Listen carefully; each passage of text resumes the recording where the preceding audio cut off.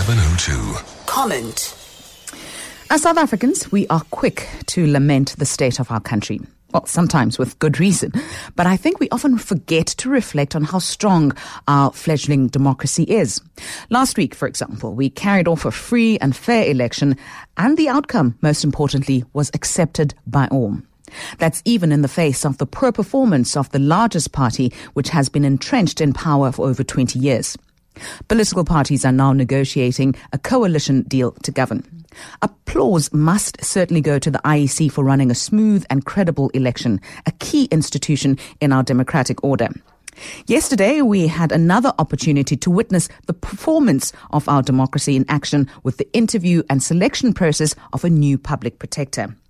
It was rigorous, transparent, and the nominees came from all walks of life. It was televised so that you and I could make up our own minds about who the best candidates were.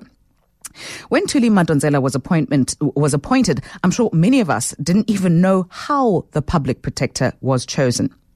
The level of participation and engagement with pertinent issues in our society, whether through the ballot box or attending public hearings on education or free schooling or choosing a public protector, speaks to a citizenry, in my view, that is plugged in and is showing that it wants to make a contribution.